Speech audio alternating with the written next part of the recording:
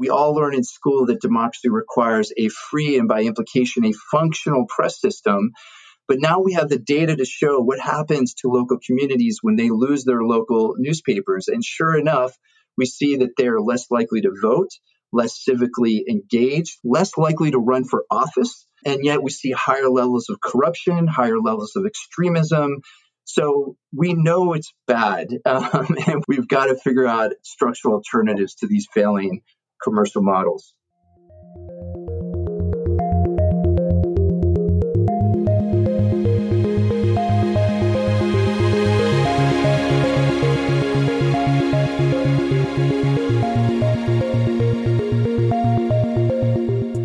Hello and welcome to Tech Won't Save Us, made in partnership with The Nation magazine. I'm your host, Paris Marks, and this week my guest is Victor Pickard. Victor is a professor of media policy and political economy at the University of Pennsylvania. He's also the author of Democracy Without Journalism, Confronting the Misinformation Society. If you're in the United States, I'm sure you've seen the stories recently about the layoffs hitting news media, major publications and smaller ones. And this is not a new thing. It's been happening for a long time. A lot of journalists have been losing jobs, and this has just been kind of a continual process over many years now. And I'm sure the United States is not unique in this. Canada, of course, where I live, has seen a lot of layoffs for journalists as well, both recently and in the past number of years. And I'm sure it's the case in many other countries as well. And often this story is told through the lens of technology, right?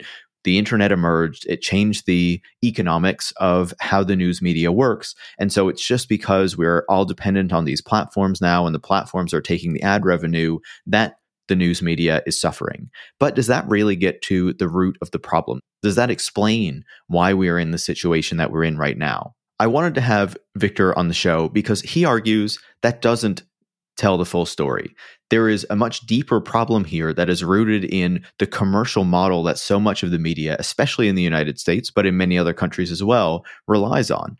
And if we really want to address this problem about the structural crisis in news and in journalism, then we need to take that head on instead of acting like it's just the technology's problem or any number of other consequences that come from the way that the media industry and the larger economy has been set up. Until we recognize that the government has a role, that there is a role for public funding and public media to deliver news to people, because news is not just a commercial product, but a public service, then we will never be able to address this problem head on. We will never be able to provide the proper local news coverage. We will never be able to provide the proper investigative coverage so that people properly understand what is going on in their communities and their society. And even broader than that, that we ensure that we try to protect our democratic systems, because without well-funded journalism that can actually hold power to account and ensure that we are informed about what's going on in our societies, to make sure that, people who hold power are not using it in such a way that they harm everybody else, then we're going to see our democracy slip away, as many countries are seeing right now. So I was really happy to have Victor on the program to really dig into this topic and to provide, I think, a different lens on this than we often hear when we discuss this serious problem. And I think we need to take Victor seriously in considering it through this different lens, this lens of commercialism, not just technology being the problem. Because while I have my problems with Google and Facebook and we need to be taking on their power, just doing that will not solve the crisis in news media. Also, just a reminder that I have events in Christchurch, New Zealand on February 4th and Wellington, New Zealand on February 8th. You can find more information in the show notes if you want to join me for either of those. And if I do set up an event in Auckland, I will let you know on next week's episode. So with that said, if you enjoy this week's conversation, make sure to leave a 5-star review on the podcast app of your choice. You can also share the show on social media or with any friends or colleagues who you think would learn from it as well. And if you want to support the work that goes into making the show every week so we can keep having these in-depth conversations to challenge the broader narratives on these important topics that we all want to see addressed and resolved so we can build a better world, you can join supporters like Hisbeth Radever in the Netherlands, Damon from Australia, Thomas in Copenhagen, and Alex from the west coast of Canada by going to patreon.com/techwon'tsave-us, where you can become a supporter as well. Thanks so much and enjoy this week's conversation. Victor, welcome to Tech Won't Save Us. Thanks so much for having me, Paris. Really looking forward to the chat today. Obviously, people listening to the show will know that the media industry has been in a really difficult period. By that, I mean news media, of course. For the past number of years, we have heard a lot about layoffs in journalism, people losing their jobs, publications closing, and those stories have continued into this year with major layoffs already at the Los Angeles Times, at Time Magazine, at Business Insider, not to mention the gutting of publications like Pitchfork and Sports Illustrated. I guess just to get us started, what are your immediate thoughts on what's happening in this moment in news media?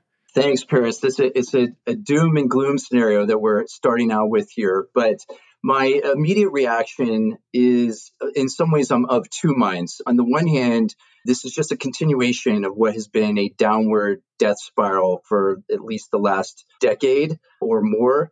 And so in some ways, I'm not surprised. But even within that broader context, these latest numbers are pretty startling. We saw just in last week that the LA Times is cutting over 20% of its employees, 115 employees. Just a few weeks ago, the Washington Post eliminated almost 10% of their workforce, 240 positions through buyouts. And these were two of the papers, especially the Washington Post, until recently was seen as one of the success stories coming out of the recent journalism crisis. So this really should give us pause. It's just another sobering reminder that the commercial model for journalism, especially local journalism, the journalism produced by metropolitan newspapers, is really no longer financially sustainable. And I'm sure that's going to be a recurring theme throughout our conversation today. And if I would add a third point to those two, which are more dismal, I would say, as I often do, that any time we're looking at this structural crisis for journalism, we also, to use the old cliche, should see this as an opportunity to create structural reform and to imagine entirely different kinds of models. Again, I think that'll be another theme that we'll return to in this hour. So I always try to find a silver lining in the carnage, but I do think we should pause and reflect on how bad things are. And just to put it into a bit of further context, there's a great report that Penny Abernathy at Northwestern University has been putting out now almost on a yearly basis because she has to update it. And the most recent numbers show that since 2005, the U.S. newspaper industry has lost almost 2/3 of its employees and 1/3 of its newspapers. And these are just such stunning and staggeringly bad numbers. And we should keep in mind that it's not like back in 2005, things were fantastic.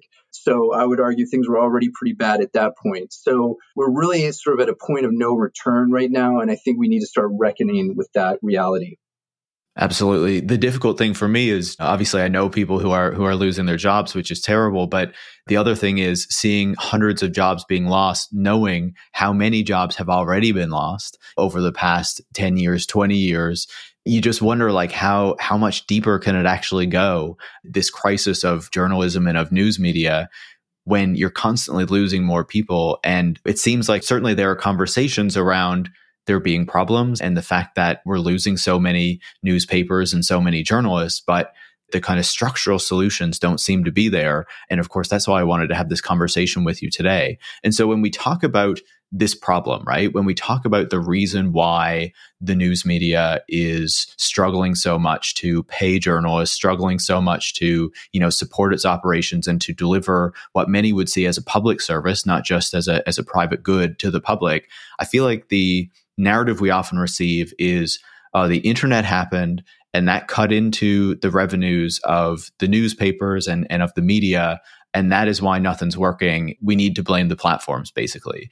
But in your book, I feel like the reason you give for this problem is much deeper than that and looks at a much broader scope of what has happened. So how would you identify the crisis that is actually happening in journalism and in news media right now? Yes, it's an excellent question that we could probably spend the next hour at least drilling down into it.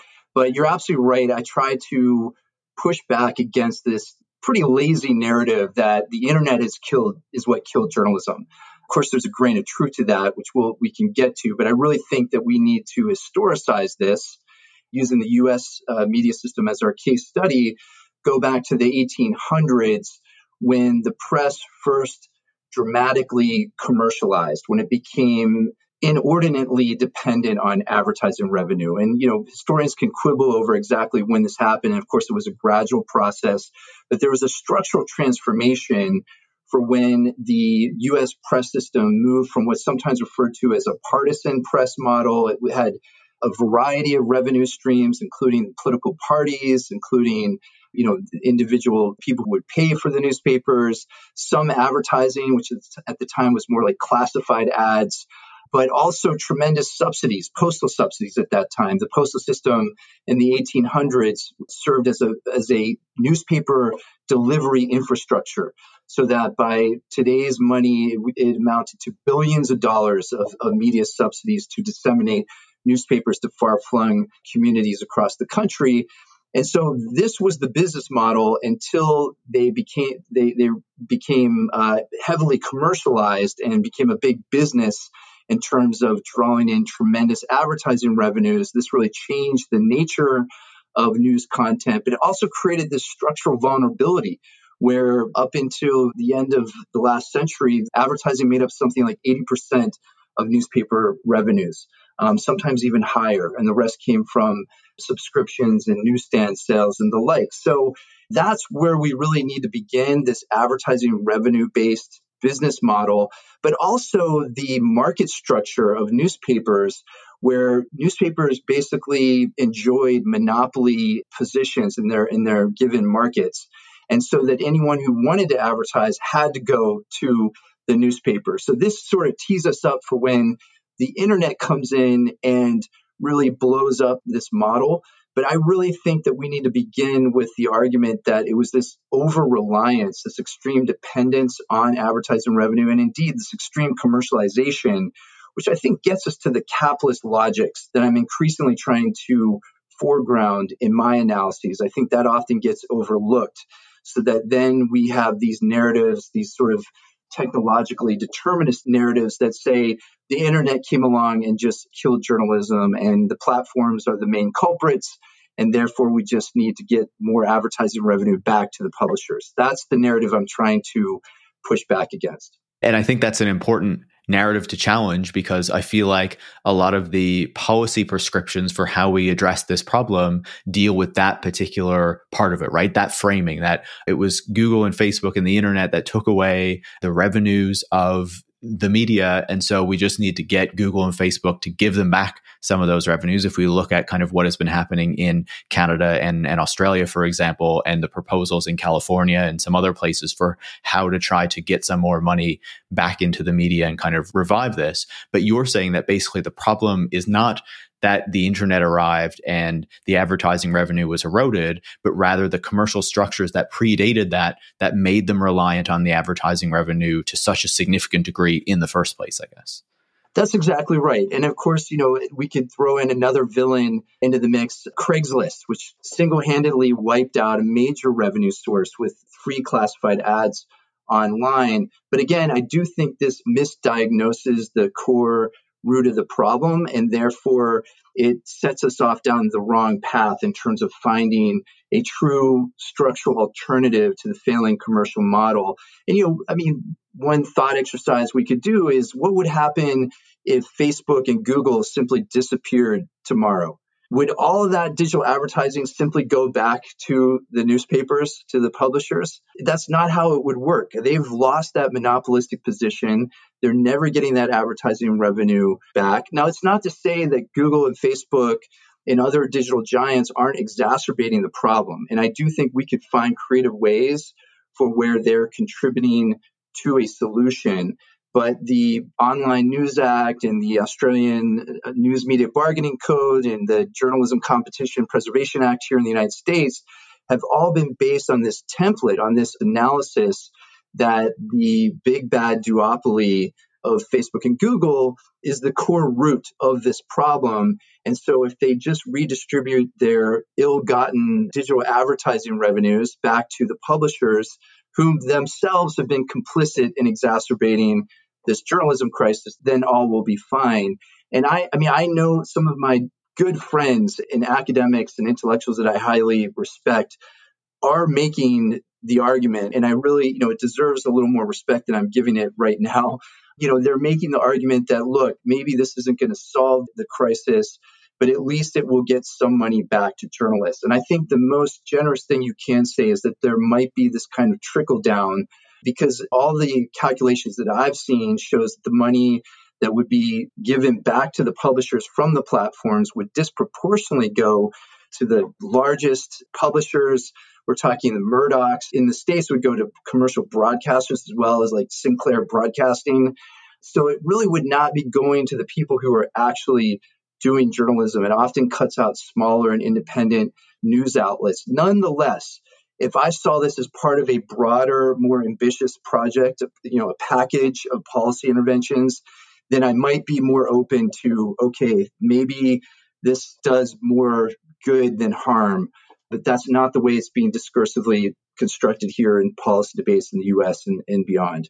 Yeah, certainly not here in Canada either. And I would just say, since you were talking about those codes, those policy prescriptions, I guess, from these governments, I, am also skeptical of what Canada brought forward. But as soon as Meta said we are not following this law, that kind of radicalized me in favor of it, just to kind of force these tech companies to abide by the rules that we were setting for them, right? I can totally understand that. I mean, Facebook and Google are bad actors in this scenario, and they're causing untold social harms around the world. So I'm all for dinging them and going after them. But the way it gets framed, at least especially here in the US policy discourse, is that this is the silver bullet. This is what will save journalism. This is the main cause of all these recent layoffs. And that's a dangerous argument to make, because it completely diverts our attention from what we really should be focusing on. And that is to try to find non-market means of support for the journalism that democracy requires. I want to pick up on what you were saying when you mentioned that a lot of this money would end up going to Sinclair Broadcasting, the Murdochs, all of these kind of major media empires that have arisen, because I feel like that also plays into what you were talking about this commercial model and the consolidation that has happened, especially in, the latter half of the 20th century and into the 21st century. Can you talk about how this commercialism, this treating media as a private business, has resulted in this mass consolidation, and what that has actually meant for, the journalism that people can expect in the way that news media operates? Yeah, I do think this is an important part of our structural analysis, and it certainly should be included in the critique. Although at a certain point, I'm going to try to move us away from talking about ownership concentration, which again, I don't think is the core root. I keep wanting to go back to, it's capitalism, but of course we can't just scream that and drop the mic. So it is important that we tease this out a bit. And to go back to that historical narrative that I started a bit earlier, so once newspapers began to commercialize and become highly profitable enterprises, you quickly saw the kind of a chain ownership model take root as early as the early 1900s. By the late 1900s, this was becoming the dominant model, whereas you had these massive newspaper corporations that had bought up all these smaller and typically family-owned newspapers. And I should pause here to say, there is often a kind of romanticization of the family-owned newspaper. That's sometimes problematic. So oftentimes these newspapers were owned by local elites. We can think of all kinds of terrible, case studies of really poorly owned, poorly operated, family-owned newspapers that basically disserved local communities. However, there usually was at least some relationship to the local community. There was oftentimes some commitment to serving that community. And when you had the rise of these newspaper chains and this consolidation that you mentioned, now we're talking about absentee owners who are extremely profit-driven, prone to ruthless cost-cutting measures. And I do think that is the story of, the later decades of the 20th century. And then beyond that, we have private equity firms. And here the poster child is Alden Global Capital, which is, rightly named, a vulture capitalist, which swoops in and immediately begins dismantling the newspaper, selling it off for parts, selling off real estate, the parking lot, the building, and of course, laying off all the reporters themselves. And this is another example of where many contemporary critics rightly point this out as a major problem, but they argue that the vulture capitalists are the core root of the problem. And again, I would say that these are opportunistic parasites that are settling into an already dying beast. I'm using the worst metaphors here, but you get the idea. This is late stage decay, and again, symptomatic of these deeper structural pathologies, namely hypercapitalism, that I think we need to draw our analysis to. I think that's really well put, right? And the private equity would not be moving in if there weren't already structural issues that have got it to the point where, these businesses were open for these types of people to kind of move in and be able to suck the last bit of kind of profit that they can possibly wring from it, right? Usually it's kind of distressed industries that these types of companies move into. Exactly. And I mean, another way of putting it is that they are the last actors on the field that see any sort of profit potential in these dying newspapers. No one else wants to buy them, or I should say almost no one else. Occasionally people with some political agendas want to buy them. But basically, it's another sign of how there really is no commercial future for most kinds of journalism, especially local journalism. And that, again, needs to be, I would argue, our starting point in our analysis. And picking up on that point, I think one of the things that we clearly see in the media landscape right now, or just in society, is that there is a decreasing trust of the media, right? Some people talk about that being fueled by misinformation, other people by political actors who are turning people against it. But I think that it's fair to say that part of that is that news media and that journalism simply isn't delivering the quality that people expected in the past, right? You can't get this local newspaper that's thick and kind of filled with all the stories that are going on in your community in the way that you would in the past. And instead, you watch these cable news channels that are just constantly commenting on kind of the horse race of the political cycle or something. So what is the effect of these commercial pressures on the quality of the news and the journalism that we receive as a public, especially as the actual business model has been falling apart because of the structural problems that you've been talking about? Yeah, excellent question. As you might imagine, there are so many terrible, negative externalities, as we might want to call them, but just downstream effects of this degraded product that we might refer to as our news media system is producing low quality news and information. And it creates this vicious cycle where people are much less likely to pay for a degraded product. They're not going to see it as an essential public service, which is what we should treat it and see it as for any democratic society. It's absolutely necessary.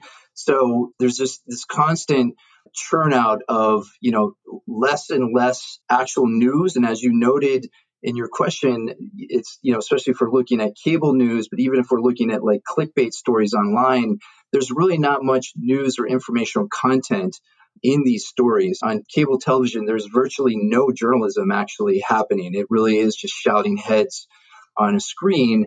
And so that's where there's a kind of paradox here, because despite how acute the structural crisis is for the newspaper industry, most of our original reporting, most of the original news and information that people are gleaning from social media or from whatever source actually derives back to the beleaguered newspaper industry.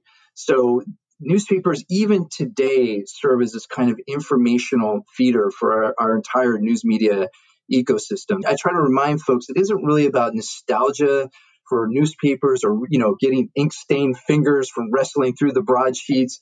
It's really about just making sure that journalism is being produced, that community information needs are being served. And it just so happens that those institutions are the last ones standing. I mean, public media to some extent in the U.S., much more so in most other democratic countries, also serves this role and provides this necessary news and information. And one final point I'll add to all this, and this also gets at some of the social harms that we're talking about, because I sometimes get pushback by a certain subfield among communication scholars, which is this argument that we're so concerned about information. It's assuming that news consumers, if we want to call them that, are just these rational actors that, require information. And if they're not getting the information, then democracy fails. And obviously it's not that. And, newspapers also serve this important cultural role, where they helped build community, helped build solidarity. And I try to remind my friends on the left that for all of our causes, newspapers are absolutely essential, or at least I want to say local journalism is absolutely essential. So we all have such high stakes in the survival of local journalism. There's so much data to show what we already intuitively know. We all learn in school that democracy requires a free and by implication a functional press system. But now we have the data to show what happens to local communities when they lose their local newspapers. And sure enough, we see that they're less likely to vote, less civically engaged, less likely to run for office. And yet we see higher levels of corruption, higher levels of extremism. So we know it's bad, and we've got to figure out structural alternatives to these failing commercial models.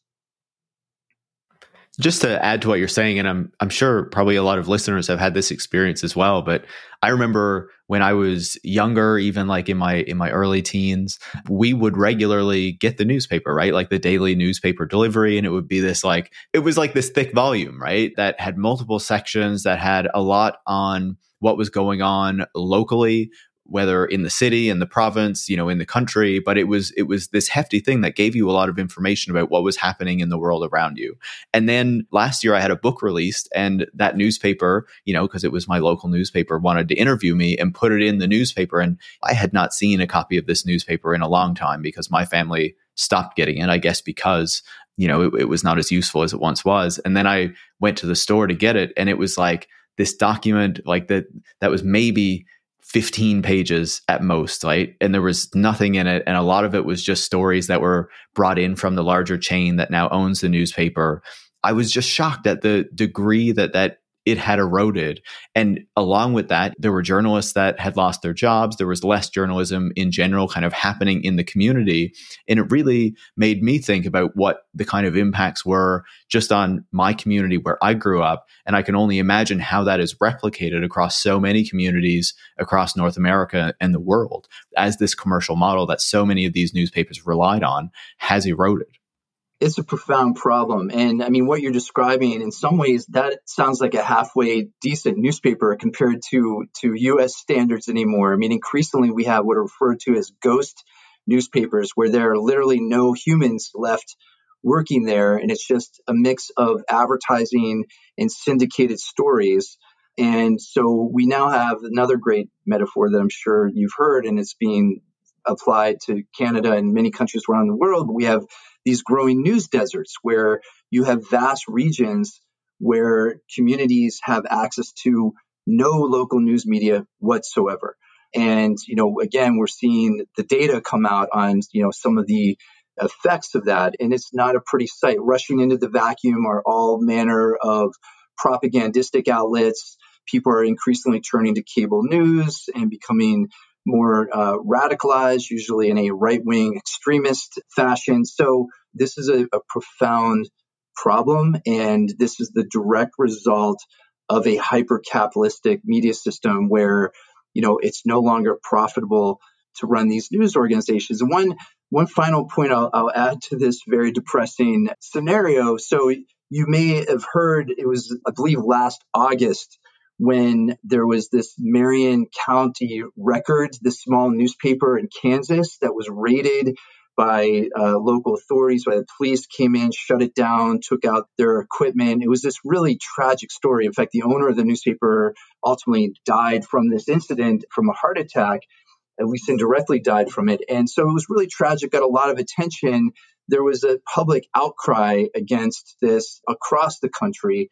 But when you step back and think about how the market is essentially doing the same thing all the time to our newspapers, it's, summarily firing people, forcing journalists out onto the street, closing down newspapers. And yet we just kind of shrug our shoulders like it's unfortunate, but there's nothing that can be done. And there's this kind of what my colleague Joe Turo refers to as a sociology of resignation, that we just feel so disempowered to do anything about it. It's seen as like an act of nature or an act of God, and that there's no policy intervention that can be made. And that's exactly the wrong way to look at it. This is something that affects all of us, and we all should be engaged in trying to change this.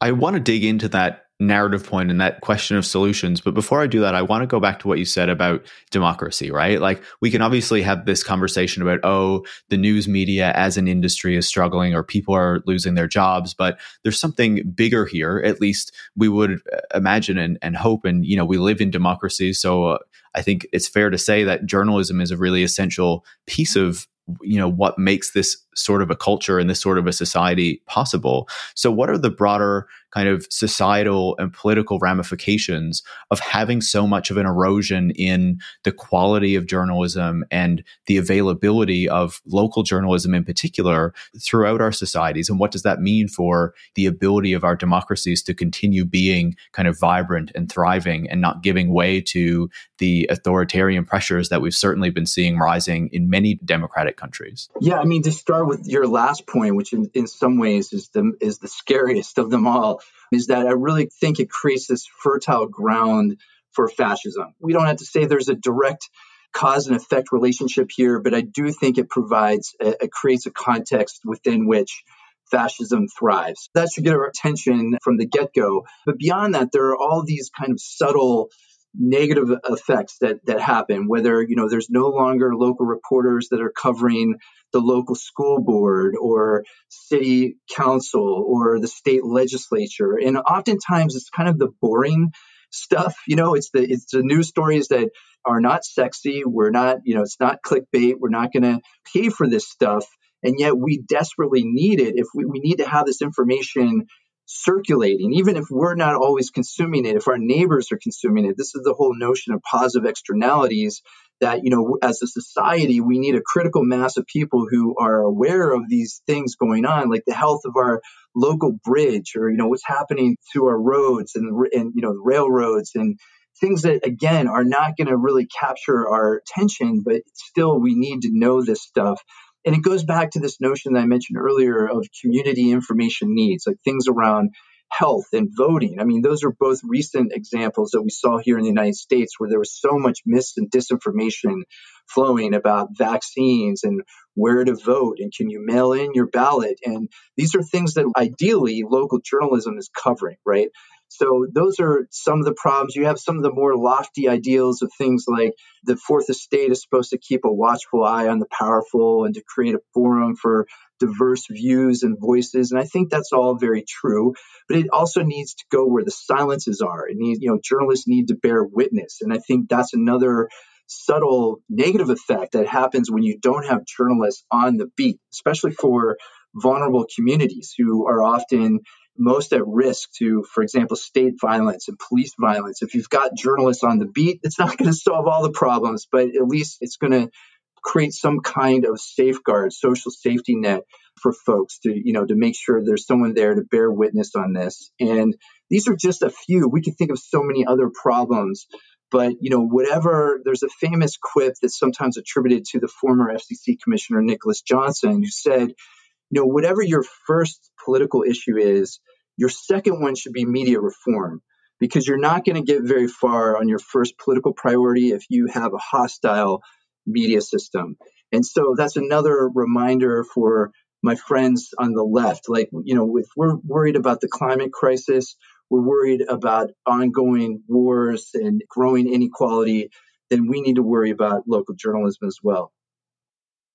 I guess on that point as well, one of the things that stood out reading your book, and of course that I've observed over time, is that once the media does become eroded in the way that we have seen, it does create this opening for right-wing media with a very clear ideological agenda to move into that void because of the funding that is available from wealthy people who hold similar views to be able to move that forward in a way that, say, progressive or left-wing media doesn't have access to those other forms of funding to create kind of a well-resourced publication that can get this degree of traction. And I found it interesting because in your book, you go back through the history, had the transformation from what you called like the partisan press, back in the 1800s to a more commercial press already served a function of weeding out kind of a lot of the working class newspapers and media already just by moving to more of an advertising-based model. Can you talk to us a bit about the political dimension of the type of media coverage that we receive with the different kind of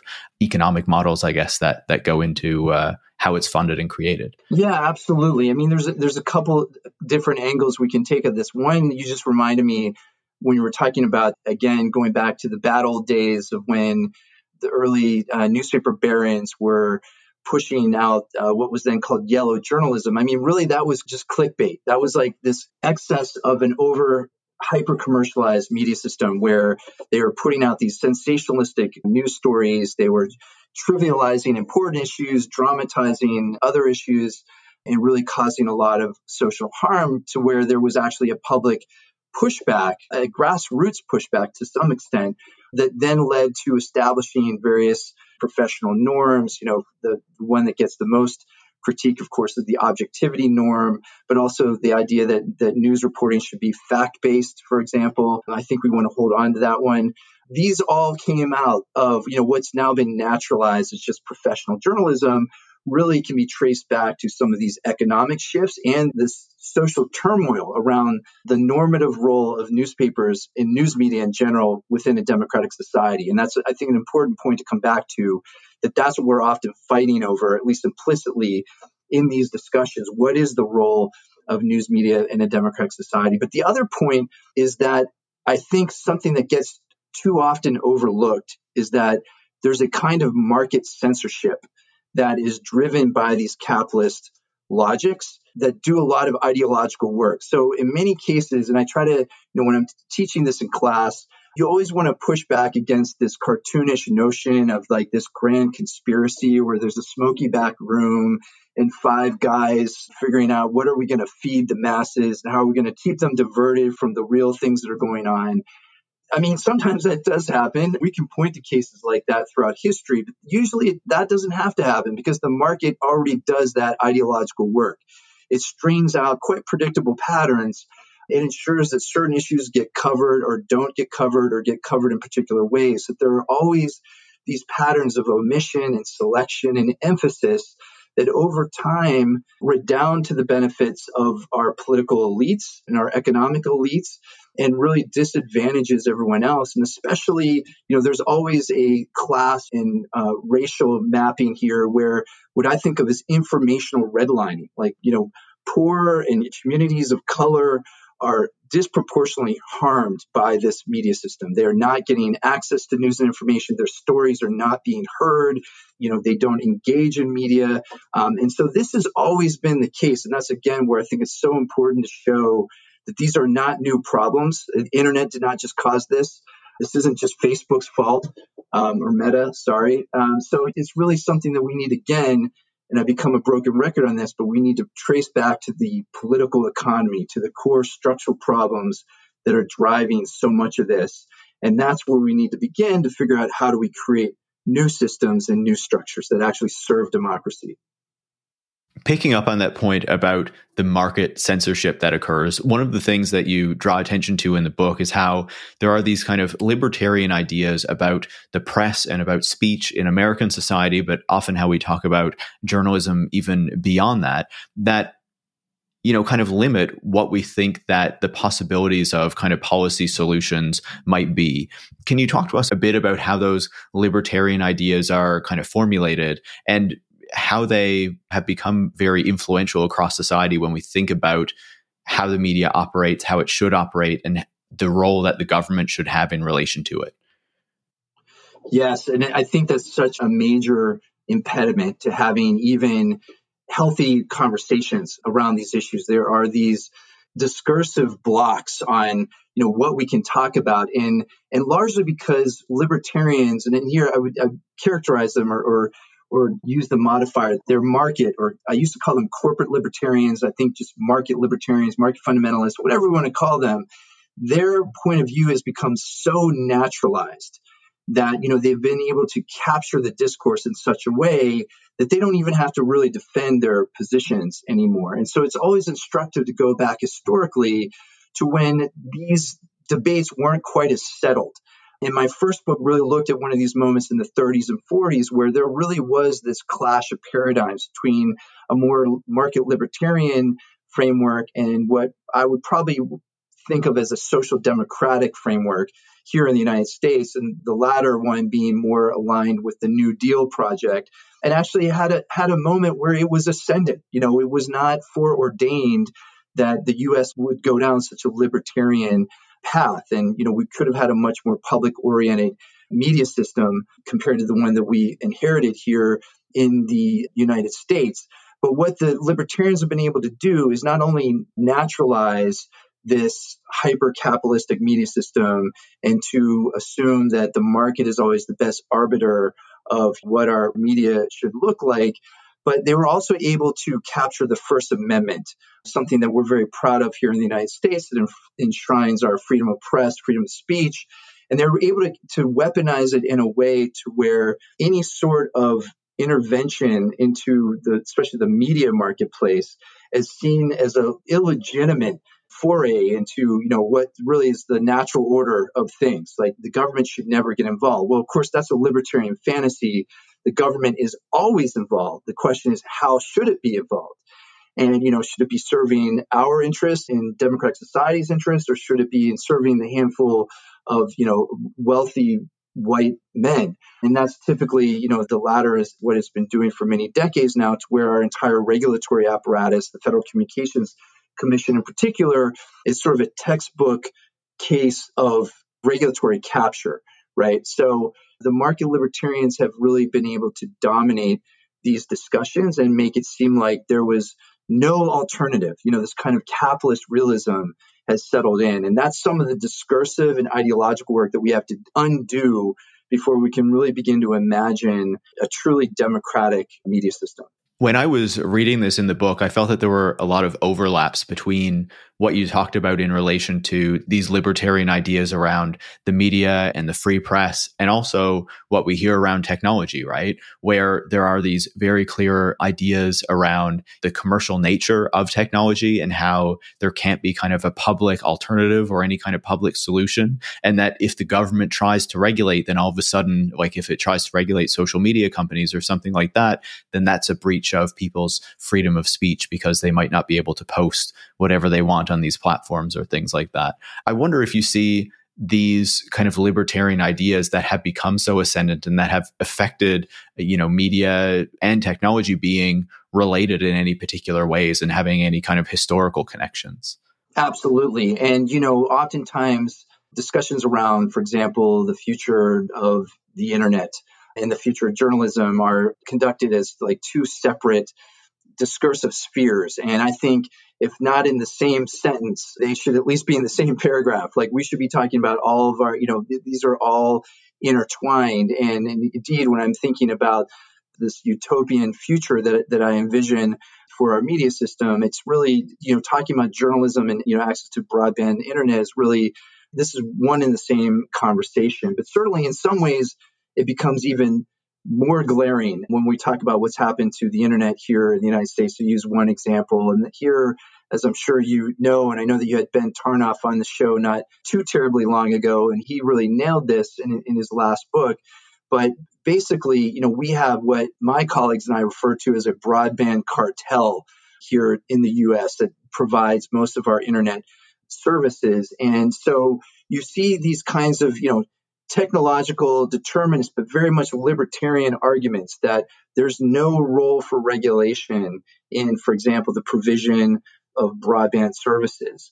When, that's actually a radical break from telecommunications and how that sector developed here in the United States. There was always at least a public interest requirement. You couldn't redline communities. You couldn't discriminate against particular groups. There was actually rate regulation, which is now you are not allowed to even utter that phrase in the American public policy discourse. It's like our current, FCC will bend over backwards to say we will never regulate rates, and that should go along with any sort of telecommunications service. So that's maybe a little bit tangential from what you were getting at, but I would argue that this libertarian framework has very much shaped how technology, and of course, and better than anyone, whenever we're talking about this kind of Silicon Valley ethos of what the internet should look like.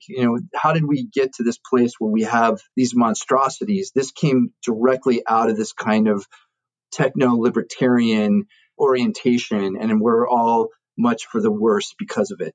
One of the things that stood out to me reading the book was how the 1996 Telecommunications Act, which of course was central to setting a lot of the kind of groundwork for internet regulations and how the internet is treated by the American federal government, was also a bill that contained a lot of kind of further deregulatory measures or, re-regulatory in favor of corporations that also changed kind of the media and news media landscape as well, to take some of the few remaining restrictions or protections, we might say, away so that they could continue to consolidate and entrench this commercial model, right?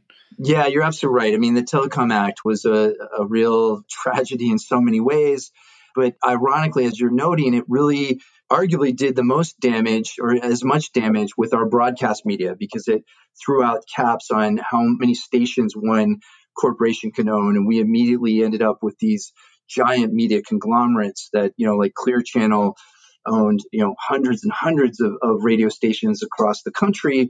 And immediately, this is where media ownership really does matter, immediately began firing local broadcasters, local journalists, had less local culture on the stations, and really became this kind of cookie cutter format that was meant to just maximize, again, advertising revenues and profits. So this is where that logic takes us if we don't place these regulatory safeguards.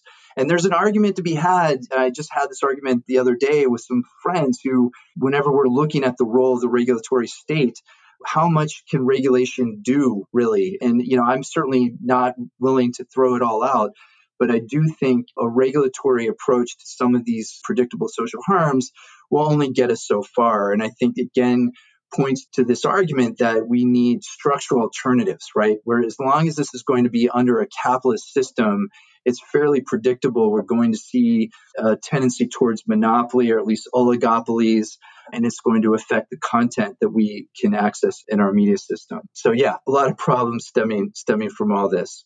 And I guess talking about ways to address this, and I'm going to get into kind of the broader question of public media in just a second, but I feel like one of the narratives that we've had in the past few years is, okay, the traditional media industry is struggling, but we have these digital media startups that are taking off, and they are going to revolutionize everything and really address this problem by delivering news in a different way that's more oriented toward the internet and the way that we do things now. And then I feel like more recently, we've also had this slightly different argument where the kind of the Substack models and the subscription models to independent publications have been growing. And we've been getting this, somewhat similar argument where, okay, maybe it's not the digital news startups that are getting all this venture capital money or whatnot in order to grow, but rather it's going to be these independent publications that get these individual subscribers, and that is going to kind of fill these voids that we have in the news media. I wonder what you make of those arguments that these are the ways that we're going to address this problem, without needing kind of government intervention. Yes, well, you won't be surprised to hear that I'm pretty skeptical of those kinds of proposals. I mean, it's obviously a very kind of neoliberal approach, this idea that we have these individual talents out there, that we just need to give them their platforms, and that individuals are going to pay for this content. I mean, we have so much data now to show that very few people end up paying, and those who do tend to be whiter and wealthier households, and it just disenfranchises people. Now, that doesn't mean there's not a place for some of these types of media, but if we're beginning from the premise that there are certain information needs and other needs that democratic societies require from their news, their information communication systems, then this simply is not a systemic fix to these very deep structural problems. And I feel like this is also kind of part of the libertarian approach to all these problems, that don't see a role for policy intervention, don't see these as like collective action problems that society must grapple with. And instead, we're going to find some new app, some new whiz-bang business model, or these, amazing saviors. And I am cautiously optimistic. Being in these debates for many years now, there has been some progress. Like, I don't have to argue over some of the same things that I used to have to argue on. So I actually tend to be fairly weirdly optimistic at the end of the day about all this. But certainly, unfortunately, most of the proposals that are being brought forth today are still not penetrating to the structural roots of these problems before us. Yeah, I agree with what you're saying, obviously. I think, obviously, there are journalists who are trying to do what they can in the media ecosystem available to them. And I think that makes complete sense. You know, there have been some cool independent publications launched in the past year. Some people who've been on the show, of course, but that's not a solution to these broader kind of structural problems in the media industry. If we want journalism that is actually going to provide the local news that people need, the investigative journalism that people need, the things that are going to give people a real picture of what is going on in their communities, in their wider society. And so to that point, you know, we've been talking a lot about public media without actually digging into it. What would a public media system look like? And how does this start to address some of these crises that we've been talking about through the course of this conversation? Yeah, I'm so glad you're raising this question, because oftentimes in these discussions, we never quite get to the what's to be done part of the entertainment hour. So public media is an important starting point. I want to say from the beginning, though, that oftentimes, especially in the US context, when people hear me say public media, they immediately think NPR or PBS. And that's not where I'm going with this. That's not how I think we should be looking at this public media potential. It's rather that if we agree that the problems afflicting journalism and our media system writ large today stem from these capitalistic logics, these profit imperatives, and that it's deeply systemic and it's a structural problem, we need to find structural alternatives. And we need to create a system that's not so reliant on these market mechanisms. And so that takes us to either a nonprofit model or a public media model. The nonprofit model, and here in the US, we're going through what seems like a new golden age of nonprofit experimentation. There's some fantastic stuff going on. I think we can simultaneously celebrate that and also be crystal clear that that is not a systemic fix, that we can't rely on private capital for this. This is not going to deal with the news deserts problem. It's only going to be a public media system that can be dedicated to a universal service mission. And that's why I suggest that that's what we begin with. The system that we have here in the US is really a misnomer to even call it public media. It's really a hybrid system. It gets much of its funding from, again, private capital, from corporations. So we don't have a truly public system here. Nonetheless, I think in the US, we can look at public broadcasting along with public post offices, public libraries. We can imagine and see this public infrastructure that can be leveraged to create an entirely alternative media system. And in most other democratic countries, they already have a stronger, robust public broadcasting system. The CBC puts ours to shame. You've probably seen the graphs, and I think I have one in my book that shows that the U.S. is almost literally off the chart for how little we allocate towards our public broadcasting system. It comes out, it might be just a tad bit more this coming year, but for many years, it comes out to about $1.40 per person per year, right? They compare that to like the Brits are paying about $100 per year for the BBC. The Nordic countries are paying much more than that. And this also, not surprisingly, correlates with stronger democracies. The US is now considered a flawed democracy. So that's always been, there's one element of the libertarian framework that we didn't mention earlier, is that there's always this assumption that as soon as a government gets involved, it's a slippery slope towards totalitarianism. And I think we have so much evidence to undercut those claims. So long way of saying that I do think we should begin looking at our public systems, our already existing public systems, and then think about how do we expand, repurpose, restructure those so that they can rise to these challenges and guarantee that all members of society have access to not only access to news and information, but are also able to create their own media and tell their own stories. I think it's a really good point. And it's interesting you bring up Canada, right? Because up here, you know, obviously we can look down and see the lack of public media or relative lack of public media in the United States. But then we look across the sea to Europe, for example, and see that, you know, Canada only spends about $30 per person, I think it is, on public media compared to, as you say, like the much higher numbers in many European countries. And, you know, it's clear that so much more could be done. But even though we have a large public broadcaster like the CBC, these libertarian narratives that you're talking about around the threat that public funding for media presents is still very present, right? We've been having a lot of debates in the past few years around funding private media with journalist subsidies, and of course through the Online News Act that you were talking about, where we get Google and Facebook to pay the media. But there's still really strong arguments being made in society that if the government does public funding for media, then that threatens the objectivity of all of the media, not just arguments coming from the right wing, which is quite concerning for me, because you would think that having a large public broadcaster, you would see that does not distort the media ecosystem or like the ability of the press to hold power to account. You're absolutely right. And of course, this comes up invariably in all these discussions. It often serves as a conversation stopper. As soon as you let public subsidies get involved, public media subsidies, basically the media will become a mouthpiece for the state. And we have so much evidence to cut against this. We can look at so many case studies around the world where a robust public media system is, if anything, enriching democracy. There's also growing bodies of evidence to show that countries that have stronger public media systems also have less extremism, higher levels of political knowledge. Now, again, we don't need to say that this is going to solve all of our problems, but I think certainly in the context of crumbling print media industry, growing news deserts, growing monopoly power in the media institutions that remain, we need to have a reliable system that's dedicated to public service journalism that isn't simply trying to make a profit, that's actually trying to enrich discourses and make sure that all members of society are well informed. But again, beyond that too, and this gets to the second part of what I think should be our grand proposal for change. Step one, it's really a two-pronged approach. Step one is to decommercialize our media system. But step two needs to be to radically democratize it.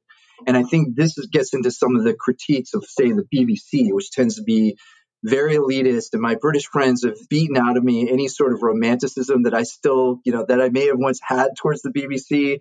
And similarly towards the CBC. I mean, when I listen to your programs, I'm just like, I wish we had your problems. We have nothing like this in the US. But nonetheless, I think there's a legitimate critique that's leveled, especially in the BBC case, where it's an establishment media institution. It tends to privilege the status quo. It's not adequately diverse.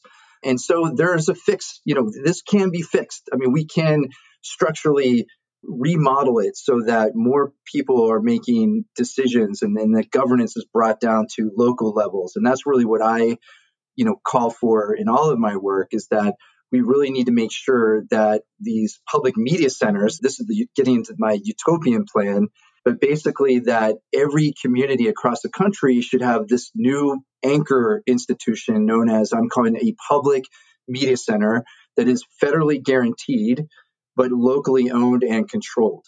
And there are various schemes that we could deploy to make all of this work. We could have elections for local media bureaus, or we could have it randomly selected like we do for jury duty. But we can make sure that governance is devolved to the local level and that those newsrooms not only look like the communities that they serve, but are actually owned and governed and operated by those members of the community. So there are problems with this model as well. But I think, we can start imagining a different system that's not driven by these profit imperatives, that does not rise and fall with market fluctuations and actually guarantees a baseline level of news and information for all members of society. I'm such a big fan of reinvesting in public infrastructure like the post office in order to have it provide other kind of public goods that we basically want our governments to be able to provide to make our societies better, more thriving, richer, what have you. I wonder, as a final question, I guess, how do you see this form of public subsidy working in practice, right? How does this actually reach journalists or media publications? Do you think that there would be restrictions on the amount of this funding that, say, for-profit media institutions would be able to receive? And do you think that there needs to be consideration of how to ensure that this funding doesn't go into right-wing organizations that we've seen popping up in recent years that, aren't really committed to journalism, but more to particular ideological pursuits and things like that? Yeah, that's an excellent and daunting question. And there's a couple pieces to it there that I'll quickly try to tease out a bit. So as far as along with preventing this new public media system from becoming captured by the state, a second question that always comes up is how do you pay for it? And I'd say a third one is how do you make sure that people actually engage with it? And so this second and third one, I think, are sort of part of the same, or at least my answer would address both of them, which is, first of all, we have to make sure that this money is completely firewalled against any kind of state meddling. So there's a federal guarantee that makes sure that the money's there. It has to be some kind of trust that's not tied to these annual or biannual appropriations, which is the current system we have in the U.S., which is just a terrible system and opens the door to all kinds of political interference. So the money has to be there. Then it has to be devolved. In the U.S., it would be devolved to state and then local levels. There are various formulas we can use to make sure that, for example, every county gets a certain amount of money. But as soon as we begin devolving that money, we need to make sure that state and local communities are involved in the allocation. And there's some precedent for this. I mean, sometimes block grants are mentioned. I don't think that's the best example, but I look to something that the LBJ administration did in the 60s, which had these community action programs for their anti-poverty measures, where the money would go to these local communities, but then members of the community had to be involved in allocating the money. So I think that's one way of doing it. A different scheme that in some ways is even more bottom-up and grassroots-driven is proposed by my friend and mentor, Robert McChesney. It's called the Local Journalism Initiative, which I think is also the name of the program that you all have in Canada. But this is a different kind of program whereby people would actually vote on how their money gets allocated. So every county gets a certain amount of money, but then people get to vote on, say, their top 3 choices of where that money goes. Now, to your last point about how do we make sure that this money never funds right-wing news outlets, I mean, in some ways, we do have to roll the dice with these universal service programs. I do think that there are structural safeguards we can put into place to make sure that, certain ethical guidelines are followed to get the money. But we want to make sure they don't fall into the hands of QAnon conspiracists or whatever, So we've got to work out a few of these details, but some of these details I think intentionally should be left open for local communities to work out. I don't think we should have this all figured out. First of all, it's going to require a lot of experimentation, but I don't think we should have a blueprint that we just slap down from up on high and say, this is how it's going to go. This really also has to be from the ground up. We need to supply the resources that are necessary for all these flowers to bloom. But I do think this needs to be a community-driven, initiative. And I think that's how we can create a true structural alternative that actually serves democracy. That makes a lot of sense. And, obviously the media and journalism is in a really tough place right now, as we've been seeing in recent weeks with these stories. But it's been great to speak with you, Victor, to learn a bit more about the roots of these problems and how we might think about actually addressing them in a sustainable way that's good for democracy and good for the journalism that we expect. So thanks so much for taking the time to speak with me. Thank you, Paris. It's so great talking to you. Let's do it again sometime. Absolutely. I'd love that. Victor Pickard is a professor at the University of Pennsylvania and the author of Democracy Without Journalism, Confronting the Misinformation Society.